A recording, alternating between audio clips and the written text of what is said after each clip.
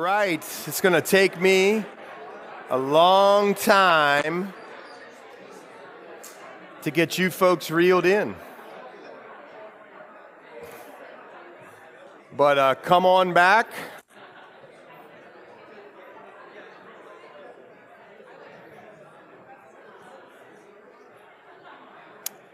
And open your Bibles, would you please? Open your Bibles to 2 Corinthians chapter 3. 2 Corinthians chapter 3. Well, we're exploring 2 Corinthians, having already gone through 1 Corinthians. And, excuse me, 1 Corinthians is written to the church that Paul built over an 18-month span on one of his missionary journeys, and he had written several letters, only a couple got through. We have them here in the Bible. And he'd visited at least one time, just sort of given some bad news, or some shocking news, I guess, or some rebuking news is maybe a better way of saying it, because there were lots of problems in the Corinthian church. It was set in a very evil city on a little 4-mile landmass connecting two bodies of water, and it was a port city, and all that came around or along with the port cities and the sailors and the people who would be in and out of the city, and the idol worship that took place and the temple worship that took place, which included prostitution as worship. So this was a very evil city, and in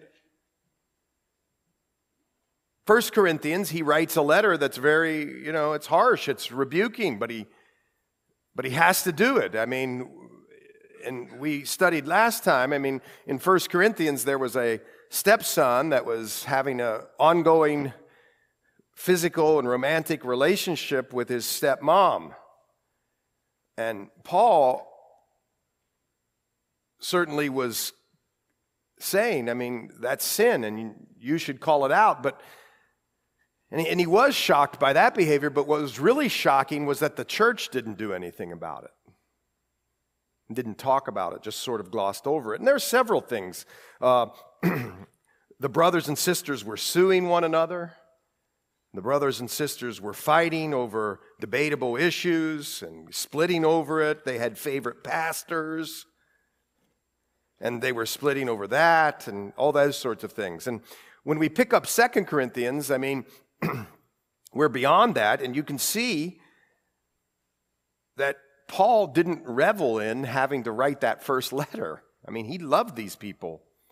He had to do it, he knew that, but he loved the people, and that's where the first letter was coming from. He was rebuking them out of love, and Americans sort of have a hard time facing that because we don't, want anybody to criticize us in any way. That's not how we are supposed to live. We're our individual little kingdoms. If we don't hurt you, you shouldn't hurt us. And if I'm not hurting you, but see, when you get in a church, it's a different thing.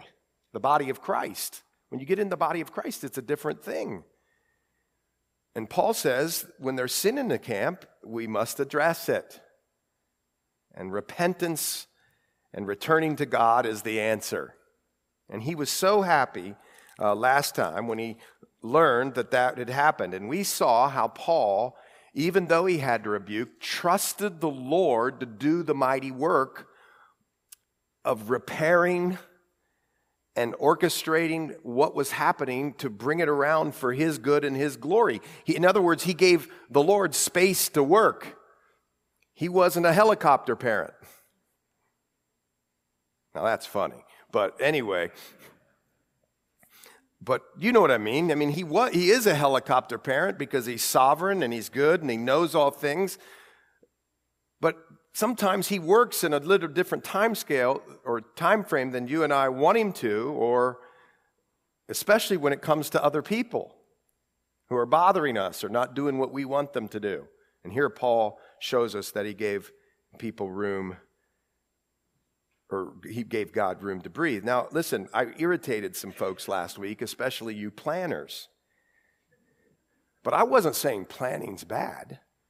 In fact, Paul doesn't say that. Paul planned, but he wasn't making an idol out of his plan. And that's the point. Of course you need to plan. We planned. We had a planning meeting this week. I didn't enjoy it, but we had it. I mean, right? We're to set the vision and to lead and to guide. And so there is a plan, but if you don't allow the Holy Spirit to change your plans, you're making an idol out of your plan. And so we see that last week. And what I wanted to share again is 2 Corinthians is sort of more of Paul's sort of, not really, but stream of consciousness more. He's writing things down about, the praises that he feels. And although he starts with an accusation that's against him, in chapter 2, he just sort of, for 5 or so chapters, sort of goes out of that and just tells us these glorious doctrines available to us because of the work of Jesus. And the issue in the first part of the chapter was, hey man, you told us you were going to come here and you're not a man of your word. And that's what the Corinthians were saying. You indicated you'd stop by to visit us again, and wow, look at you. We can't trust you. And that's where we got into all that planning versus non-planning Holy Spirit stuff, right? And what's really great is we ended in this is that despite whatever's going on, Paul told us that we are being led in triumph. Sometimes when you listen to the church body, it's as if we've been beaten and are defeated. And the great part about what we read last week is that we are operating always as born-again, Spirit-filled Christians, counting on the finished work of Jesus Christ and his resurrection. We're operating out of victory. We're not trying to obtain victory. What do I mean? Let's just read this and we'll go on into 3. Verse 14 of chapter 2, now thanks be to God who always leads us in triumph. And this is evoking the picture of the Roman generals who would parade their captives through the city, and they would swing the censers with all of the aroma, and the sons of the general would be behind his chariot, and he leads us in triumph in Christ and through us, which really is one of the most astounding verses of the Bible. Wait a minute. You mean our walk with the Lord is going to impact people who don't believe? I'm not sure if I'm in charge, I would have done that. But in his infinite wisdom and goodness and mercy and grace, he says he leads us in triumph, and through us diffuses the fragrance of his knowledge in every place. For we are to God the fragrance of Christ among those who are being saved and among those who are perishing. To the one, we are the aroma of death, leading to death. You see, that's life outside of Christ. It's death. It's spiritual death. But to the other, the aroma of life leading to life. That's life in Christ. Life in Christ is you give up your life for his and you gain life. It's incredible. You get eternal life. And who is sufficient for these things? Who is sufficient first to receive it? And also, who is sufficient to lead people and teach them about these things? For we are not, as so many, peddling the word of God, but as of sincerity, but as from God, we speak in the sight of God in Christ. Now watch this. Just go right into chapter 3. Do we begin again to commend ourselves? In other words, he's taking on the theme that we're insufficient. And praise the Lord that he does. You see, what happens in the old covenant is we start to think we're sufficient. I can do it. I can meet up. I can live to the standard all the time. And I'm going to just set my will and my determination and just do it. And we begin to think that we are sufficient in ourselves. And I see it all the time, right? You think it sometimes. I think it sometimes. And here's what I do. Or you do, we do together. Oh my gosh, I've been to 50 Bible studies this year. And Jan, 48. I'm killing her. We think these things. I've been to the prayer meeting more than you have. I serve more than you do. I give more than you do. I'm at homeless more than you are. And somehow we believe that if we do, we meet up and we're sufficient of ourselves. We love our fleshly nature. You can read about it in Romans chapter 7. Our fleshly nature loves to compete. I better watch that. But anyway, we love to compete, even in the church. I've done more than you. I've given more than you, etc. Or do we begin again to commend ourselves? And Paul was real about this. He said, there's this temptation as you're leading people and guiding people or sharing with people that you're the one that makes it happen. Or do we need, watch this, as some others, epistles of commendation to you or letters of commendation from you? And see, that is very typical in the ancient world. If I was going to go meet somebody, I needed a letter of commendation to get the introduction. You can read about it. There's others in Romans 16, 2 Corinthians 5. We'll see it again. And you see letters of commendation. And here he's saying, but do you know, do we need, as some others, epistles, letters of commendation to you, or letters of commendations from you? So when we walk around, are we valuing or gaining our sense of worth by what people are saying about us? He says, man, if you fall into that trap, think about what he's saying right here. If I would fall into that trap, Paul says, the things you're saying about me would fracture me, not you, but the Corinthians. The things that the Corinthians were saying about Paul would fracture him and defeat him, and he couldn't go on. Because they certainly, at this point in time, weren't going to give a letter of commendation. They were against him, not against him, but, bicker, in the back, behind his back, talking, backbiting. Come on, he doesn't even keep his word. And so do we need, as some others, epistles of commendation to you or letters of commendations from you? Watch this. He doesn't say no here, but he says, no, we don't need that stuff. Here's what the proof of our ministry, that God's working in our ministry. Here's what he says. The proof that God's working in our ministry, he says, is you, is the church, are the people.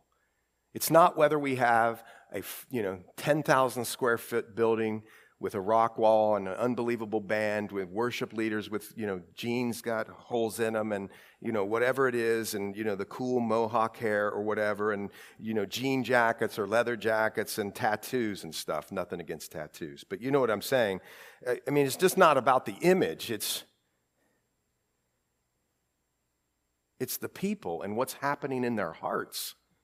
It's what's happening in their hearts. It's what the Lord's doing inside of them. And then as they are being impacted by the Lord Jesus Christ, they're going out and impacting a culture.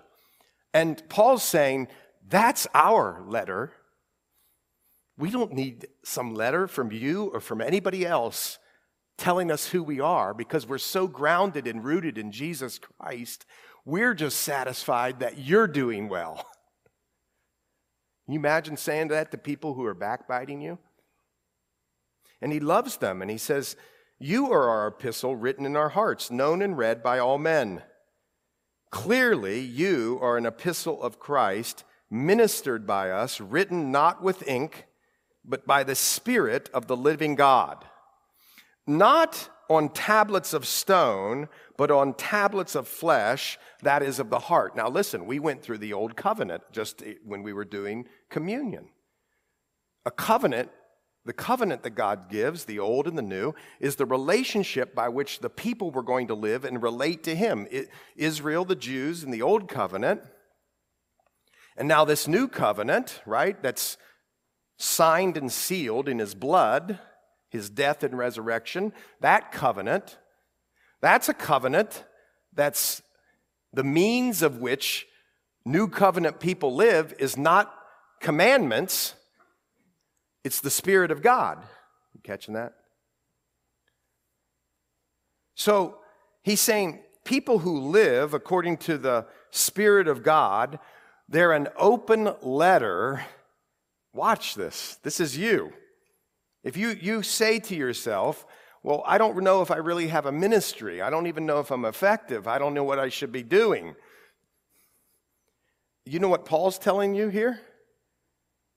When you walk according to the Spirit,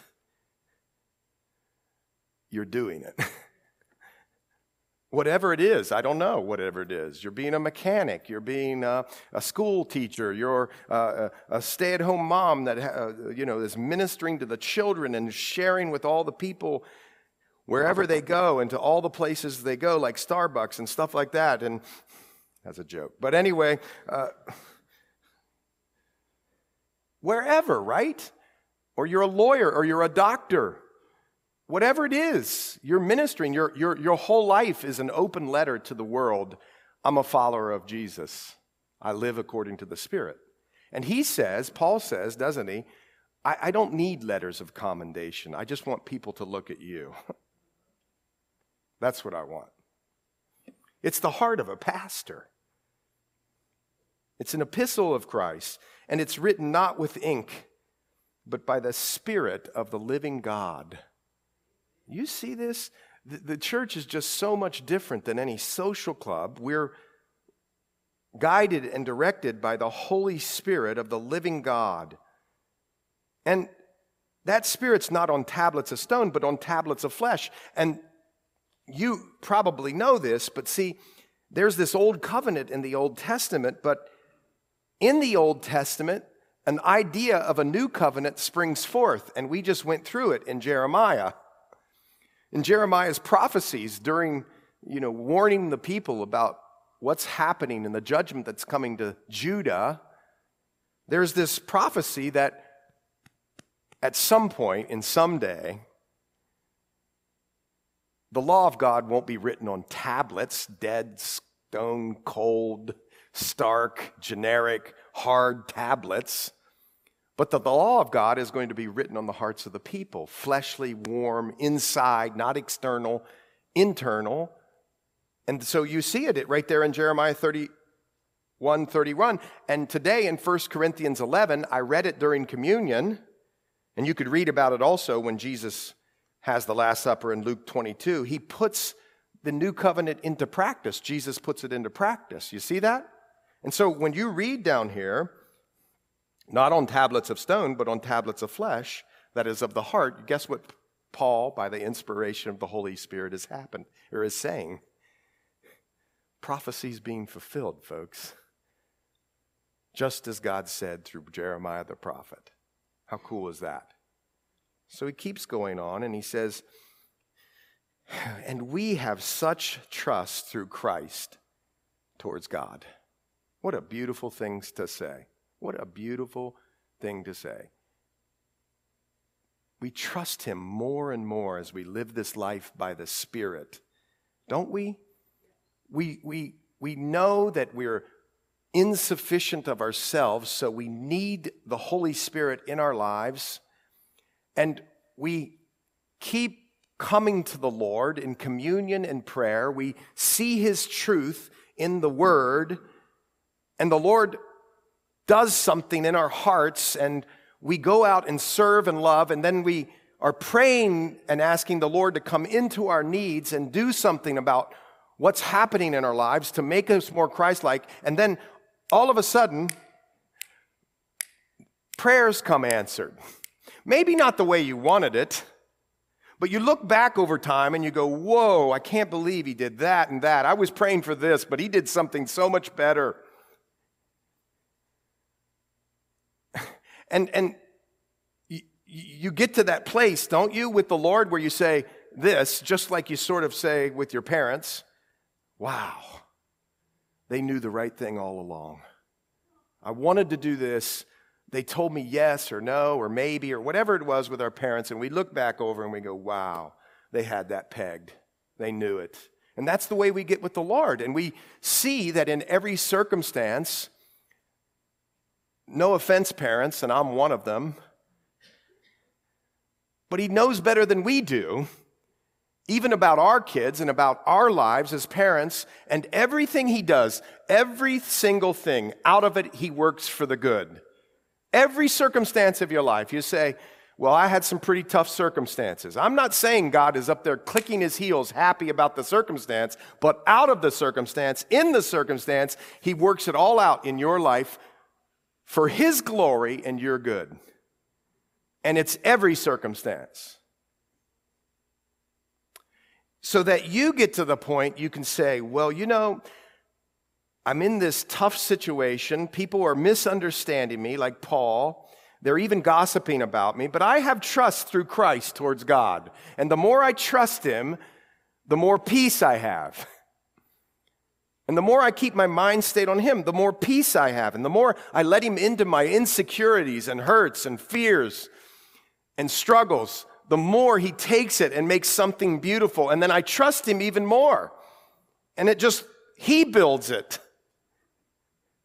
to the point that I can say, like Paul, wow, Paul, or wow, Lord, we have so much trust in you through Jesus Christ, your Son.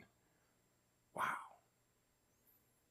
And he says, not that we are sufficient of ourselves to think of anything as being from ourselves, but our sufficiency is from God. And I just want you to know that this is how we are to live as people who are counting on the finished work of Christ. The people under the old covenant said, we got to do. The people under the new covenant say, we get to do because he's already accomplished all of it. I never have to worry if I'm ever going to measure up. And now he gives me the resource and the strength to do it. In other words, what you're reading right here is the way in which New Covenant believers live.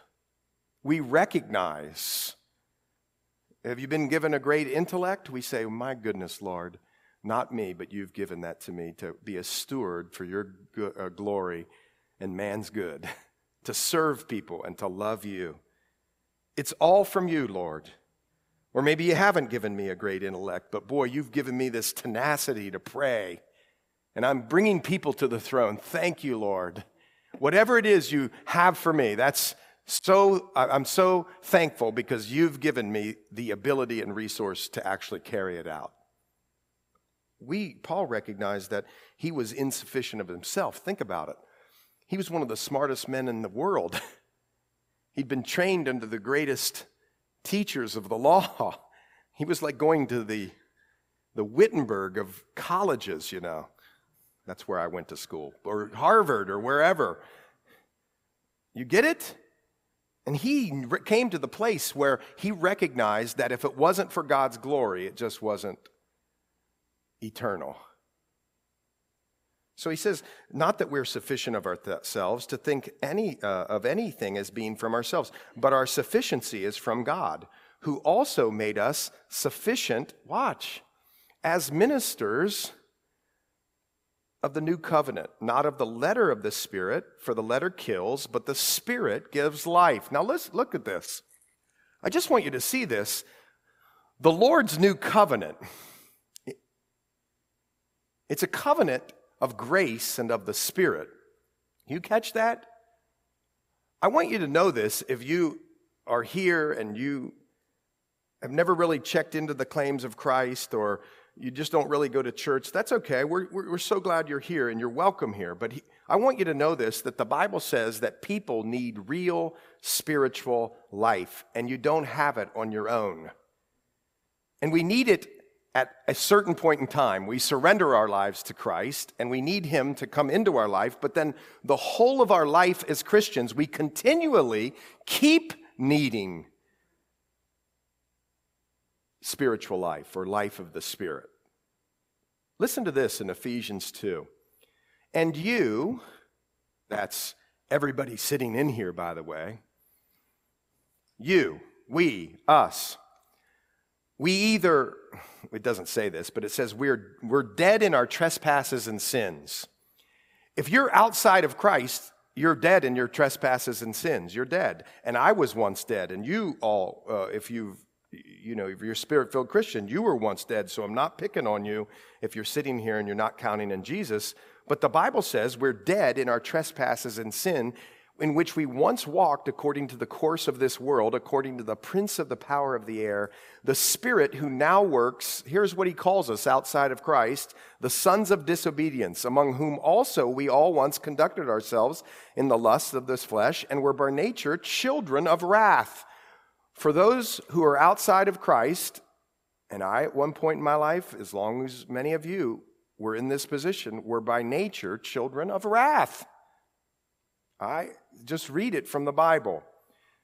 Oh, but he keeps going on in Ephesians 2. But God, who is rich in mercy because of his great love with which he loved us, even when we were dead in trespasses, made us alive together. Here's the key. Watch. Made us alive together spiritually with Christ. By grace, you have been saved. You've just heard the new covenant. That's new covenant living. So here the Bible tells us that we need the Spirit, and we know we need the Holy Spirit to come into our life. We need to count on Jesus Christ to take us from the kingdom of disobedience to the kingdom of love and his kingdom, and we do it by surrendering our life to Christ and receiving the Holy Spirit. And when the Holy Spirit comes in, then we continually rely upon him as we live this life. The letter, folks, the letter of the law, the Old Testament, kills. But the Spirit gives life. If you're still trying to measure up by conduct, you've placed yourself under the law, and you ain't going to make it. But none of us would make it. But if you're relying upon anything that Jesus has already accomplished, you're living in grace, and you have spiritual life. What a beautiful message. Jesus said this, didn't he? I have come that they may have life and that they have it more abundantly, or may have it more abundantly. That's in John 10. And Jesus said, if we continually looked at him for everything we need spiritually, like spiritual food, everything would be good. And Jesus said to them, I'm the bread of life in John chapter 6. You get that? Interesting stuff.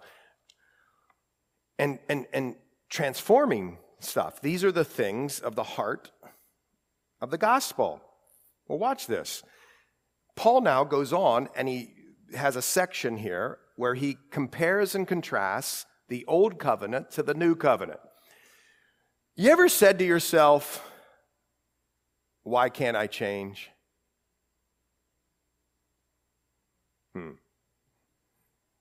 Well, listen to this. Maybe you're insecure, or maybe you're fearful, or maybe you're anxious, or maybe you're addicted, or maybe you're, I don't know, angry, or maybe you're mean, or maybe, I don't know what it is. Maybe it's any of those. This is your chapter. Watch this. If the ministry of death, written engraved on stones, was glorious, so that the children could not look steadily at the face of Moses because of the glory of his countenance. Do you know what he's referring to here? Well, I read a little bit of it to you at the beginning here, back in Exodus 24. You could go there and see in 29 through 35, Moses would go in and speak to the Lord. I want you to know this. You can go read it. I think it's in 34 maybe, or 24. But anyway, it's in one of those chapters. When he went in, guess what Moses would do with this veil that he would wear over his face when he came back down? He would take it off. Moses, one person, would go in and speak to the Lord. He'd take off the veil. And what would happen is he'd sort of glow. He had a radiance. So he had seen the glory in some way. And I'll leave the other theological things to you for another day. But as he was coming down the mountain, apparently, he's still shining. And most people say, well, he didn't want the shining, glowing to impact the people. Well, it sort of says that in Exodus. But right here, it tells us that's not really what was going on. He put the veil back on because he didn't want anybody else to know that the glory of God was fading away. Are you catching that? That's what it says in Exodus. And you need to know that story because that's what he's referring to. And he says that has some glory, but it fades away. And he calls the Old Testament, the Old Covenant, doesn't he? He calls it something. He calls it the ministry of death. Why do you think he calls it the ministry of death? And some people get up and say, well, the Old Covenant's bad and all that sort of thing. Well, the Bible doesn't say the Old Covenant's bad. The Bible says it's holy and good. But what does the Old Covenant do? It slays us. It tells us that we're a sinner. Because there's a standard of things like don't murder. And you say, well, I certainly haven't murdered, haven't stabbed anybody in the back or shot them or anything like that. And yet Jesus said, if you've hated somebody in your heart, you've murdered. Or you say, well, I've never committed adultery. Well, if you've looked at somebody with lust, you've committed adultery. And here's the kicker. All of you have got this one, starting with me. If you've coveted something or someone, come on now. You've dipped below the standard. And what happens is, you could never measure up the standard. There's no Savior there to save you from measuring up to the standard. So what's the end of the law? There's death. So what it shows you is the good and holy law, or the Old Covenant, is that you and we need a Savior. And that's a good thing. But it is called the ministry of death. And its glory is fading away. Look how he compares it. So that the children of Israel couldn't look steadily at the face of Moses because of the glory of his countenance. It does say that, but it says the glory that was passing away. You see, the glory of the Old Testament or Old Covenant passes away. How will the ministry of the Spirit not be more glorious? You put it over on this side of the ledger. For if the ministry of condemnation had glory, the ministry of righteousness, watch this, exceeds much more in glory. For even what was made glorious had no glory in this respect because of the glory that excels. That's a weird way of saying the glory of the new covenant completely overshadows and surpasses and is superior to the old covenant. Now look, I got glazed looks on my eye, or on my glazed looks out there. I'm getting glazed looks, and here's the point about this. This is it, man. If you want to understand a great chapter of the Bible, this is it. And here's why. Because we still try to put ourselves under the fading glory, deathly covenant by thinking that we somehow have to measure up to God, and that has been put away forever. He could never love you as much as he does at the cross. He sent his son to die for you. What more do you want? And when you count on that, you become into the family of God, and you're a family member. What happens to family members? They mess up, do bad stuff. We still love them.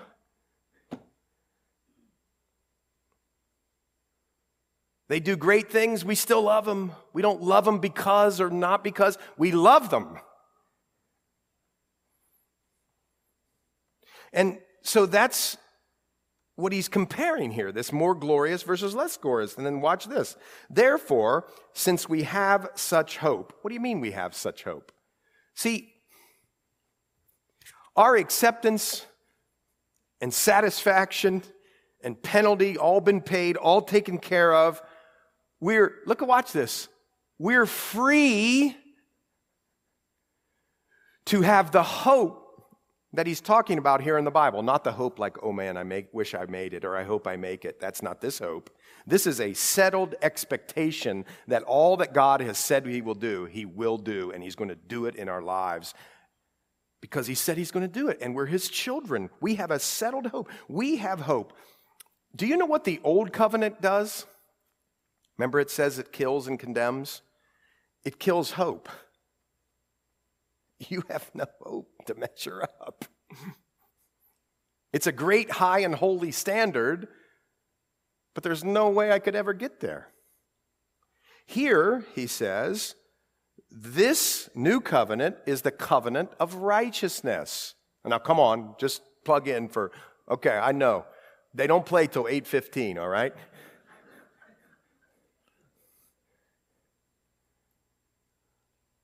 But the new covenant, because it's all settled, the Bible tells us that when we surrender our lives to Christ, he had our sins imputed to him at the cross. He never became a sinner, but our sins were accredited to him at the cross.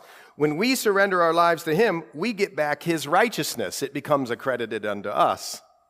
So that when we get to heaven, when we are reminded that Jesus said, how perfect do you have to be in heaven? And then Jesus replied, oh, as perfect as your Father is in heaven, you go, praise the Lord, because I have the righteousness that he gave to me through Jesus Christ. I'm in. All that's settled, and now I have hope. I have more hope than I could ever contain in myself. I mean, just it's bursting forth hope. You sit here and you say, masks, no masks, vaccines, no vaccines. People are mad at each other. People are not mad at each other. Do this, do that. And we're sitting here and we're just like, hope. All we got is hope and love and joy and forgiveness. And I can't wait to get out into that mix of people who are confused and just give them what they need, which is Jesus Christ, so that they won't be confused. That's hope, man. And we're free to do that now. Look at it. It follows. I'm giving away the story because he says we use great boldness of speech. This doctrine that we have in Jesus, the new covenant, by his blood, look at this. It makes us bold. My friend back there in the left one time said, you mean gentle boldness? Yes, gentle boldness. We know who we are. Watch. We know who we are, we know where we're going, and nobody or nothing on earth could do anything to us because we have eternal life.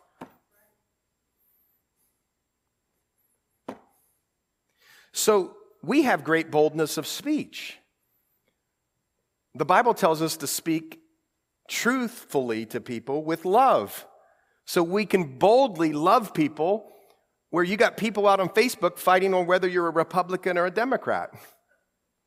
Who cares? I mean, I'm going to get in trouble for that, but we got Jesus. Give him Jesus. And that's what Jesus has done for us. It gives us great boldness of speech. We're healthy now. We're becoming more like Christ. We're growing in grace, in the knowledge of Jesus, and so we become healthy so we can boldly, healthily, is that a word? In a healthy way, move through life. Which means people are going to look and say, why aren't you scared? Why aren't you upset? Or why do you stay calm when people criticize your point of view? Why do you do that? How can you love people that hate you or talk about you? And you say with great boldness of speech, the gospel of Jesus Christ. He's come into my life. I don't live like I want to live. I live for Jesus, and he lives through me. And now I do what the Lord says. And the Lord says, love my enemies. And he gives me the resource and strength then to go and love my enemies. We live with great boldness of speech. But that wasn't what Moses was like. Do you see it? Unlike Moses, who put a veil over his face so that the children of Israel couldn't or wouldn't look steadily at the end of what was passing away. He was embarrassed. You getting that? He was coming down the mountain. He's checking, the iPhone app that has the mirror, and he's like, what? The glory's going away. Put the veil on, man. I don't want people to see that. And that's what is happening. They couldn't look steadily at the end of what was passing away, but watch this, but their minds were blinded. These were the people of Israel. Their minds were blinded, for until this day, the same veil remains unlifted in the reading of the Old Testament because the veil is taken away in Christ. Don't get frustrated with your Jewish friends if they don't get Isaiah 53, the suffering servant. The Bible tells us that there's a veil there that he can remove, not you. Of course, you're an instrument, and you love, and you share, and you pray. Well, by the way, if you're a Gentile and you're non-Jewish, there's a veil too. And so, if you have an unbelieving friend, or if you're unbelieving in here today, know that there's a spiritual battle for that. There's a veil there.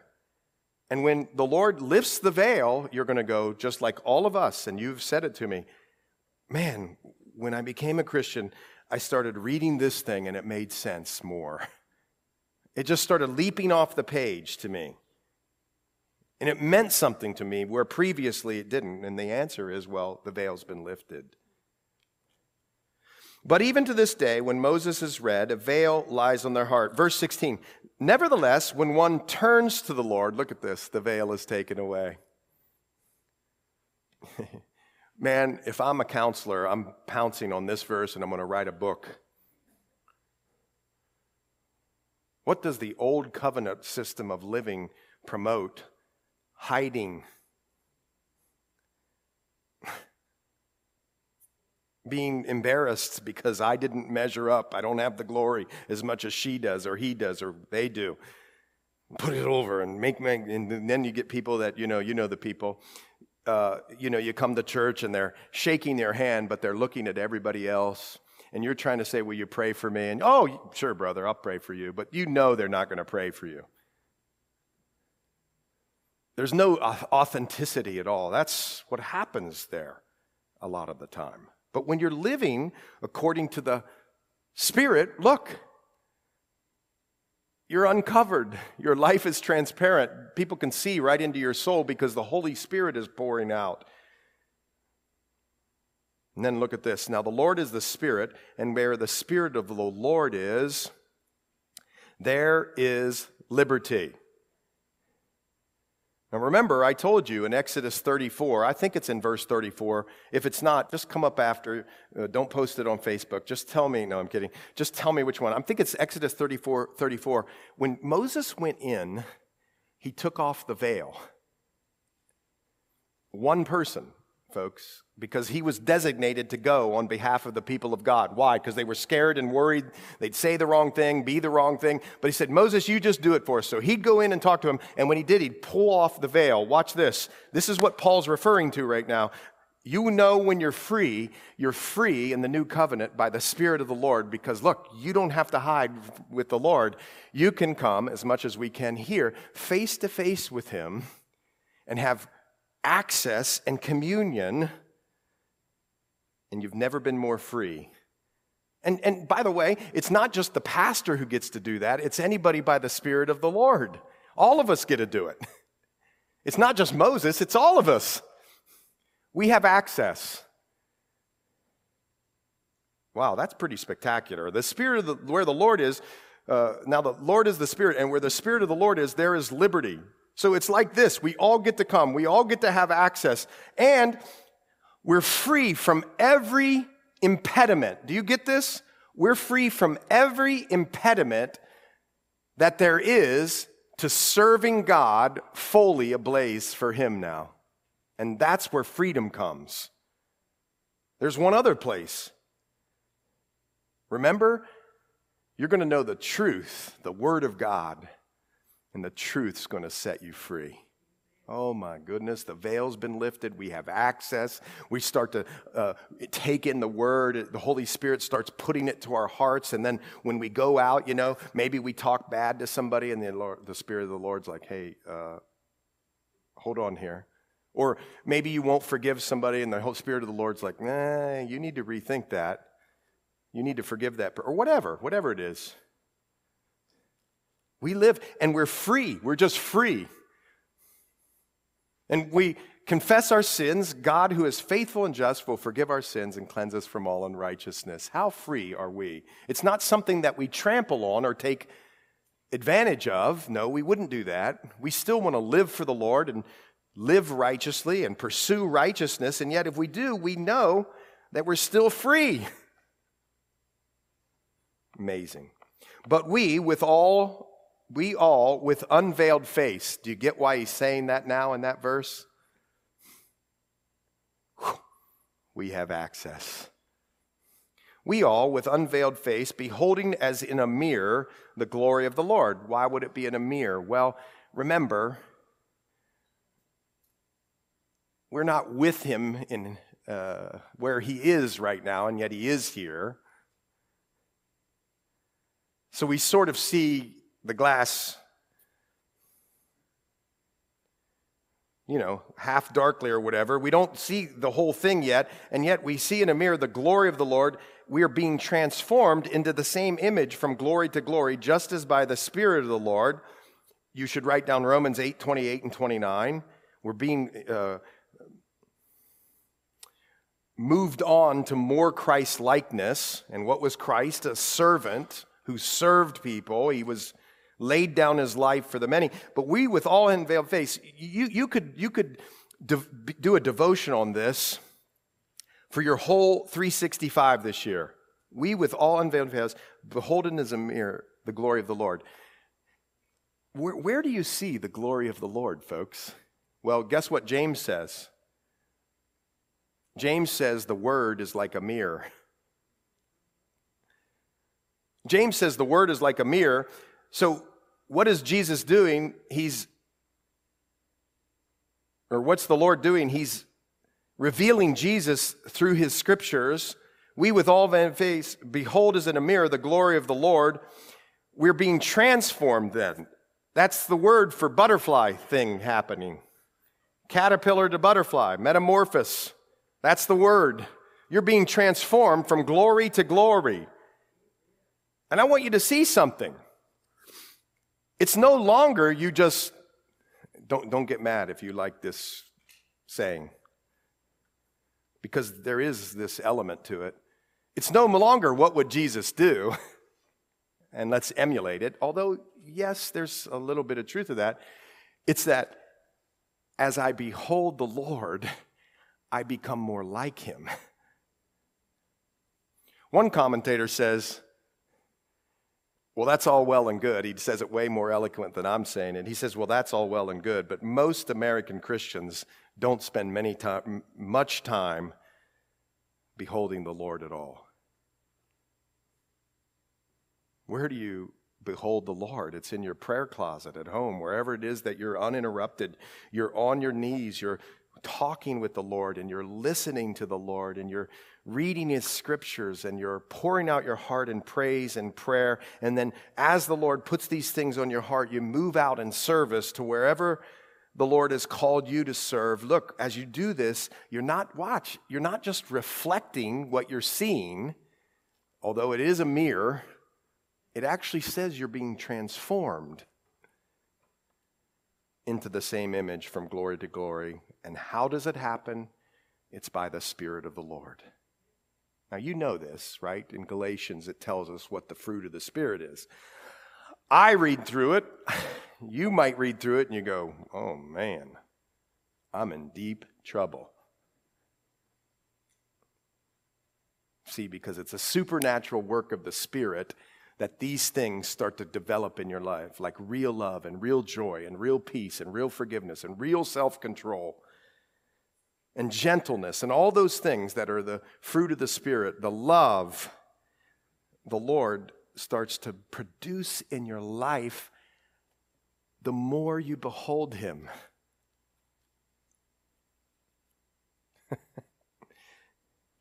I know it sounds like being a pastor but there's no shortcuts. You know this? I know you want to run down to the store and get all the famous books, the 7 Keys to Victory and blah, blah, blah, blah, blah. And yet here it is. It's how we are with the Lord. When we are with the Lord. How are we beholding Him? Are we beholding Him? And as we do that, boom, boom, boom. If this little group right here, if we would do it, and you do it, if just the churches in Pittsburgh would really believe this by the Spirit of God, this whole region would be transformed. I'm convinced. But we've gotten away from it. We don't know much about beholding the Lord. And I'm here with you to eradicate that trend. How about we be people that search His Word, really pray for one another, praise Him, and move out and share the gospel with people who are hurting and dying. And some of them don't even know it. Because this. Let's pray. Well, Lord, thank you so much for this morning, and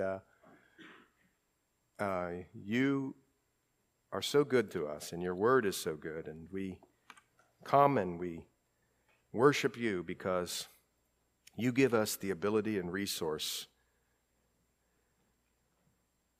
by your Spirit to live this life that you called us to. And Lord, there is no greater or higher privilege than to be your son or your daughter and to serve you and to serve your people and to the people, Lord, who are even enemies of the cross. What a privilege. Help us to do it, Lord, in your strength and in your power. In Jesus' name.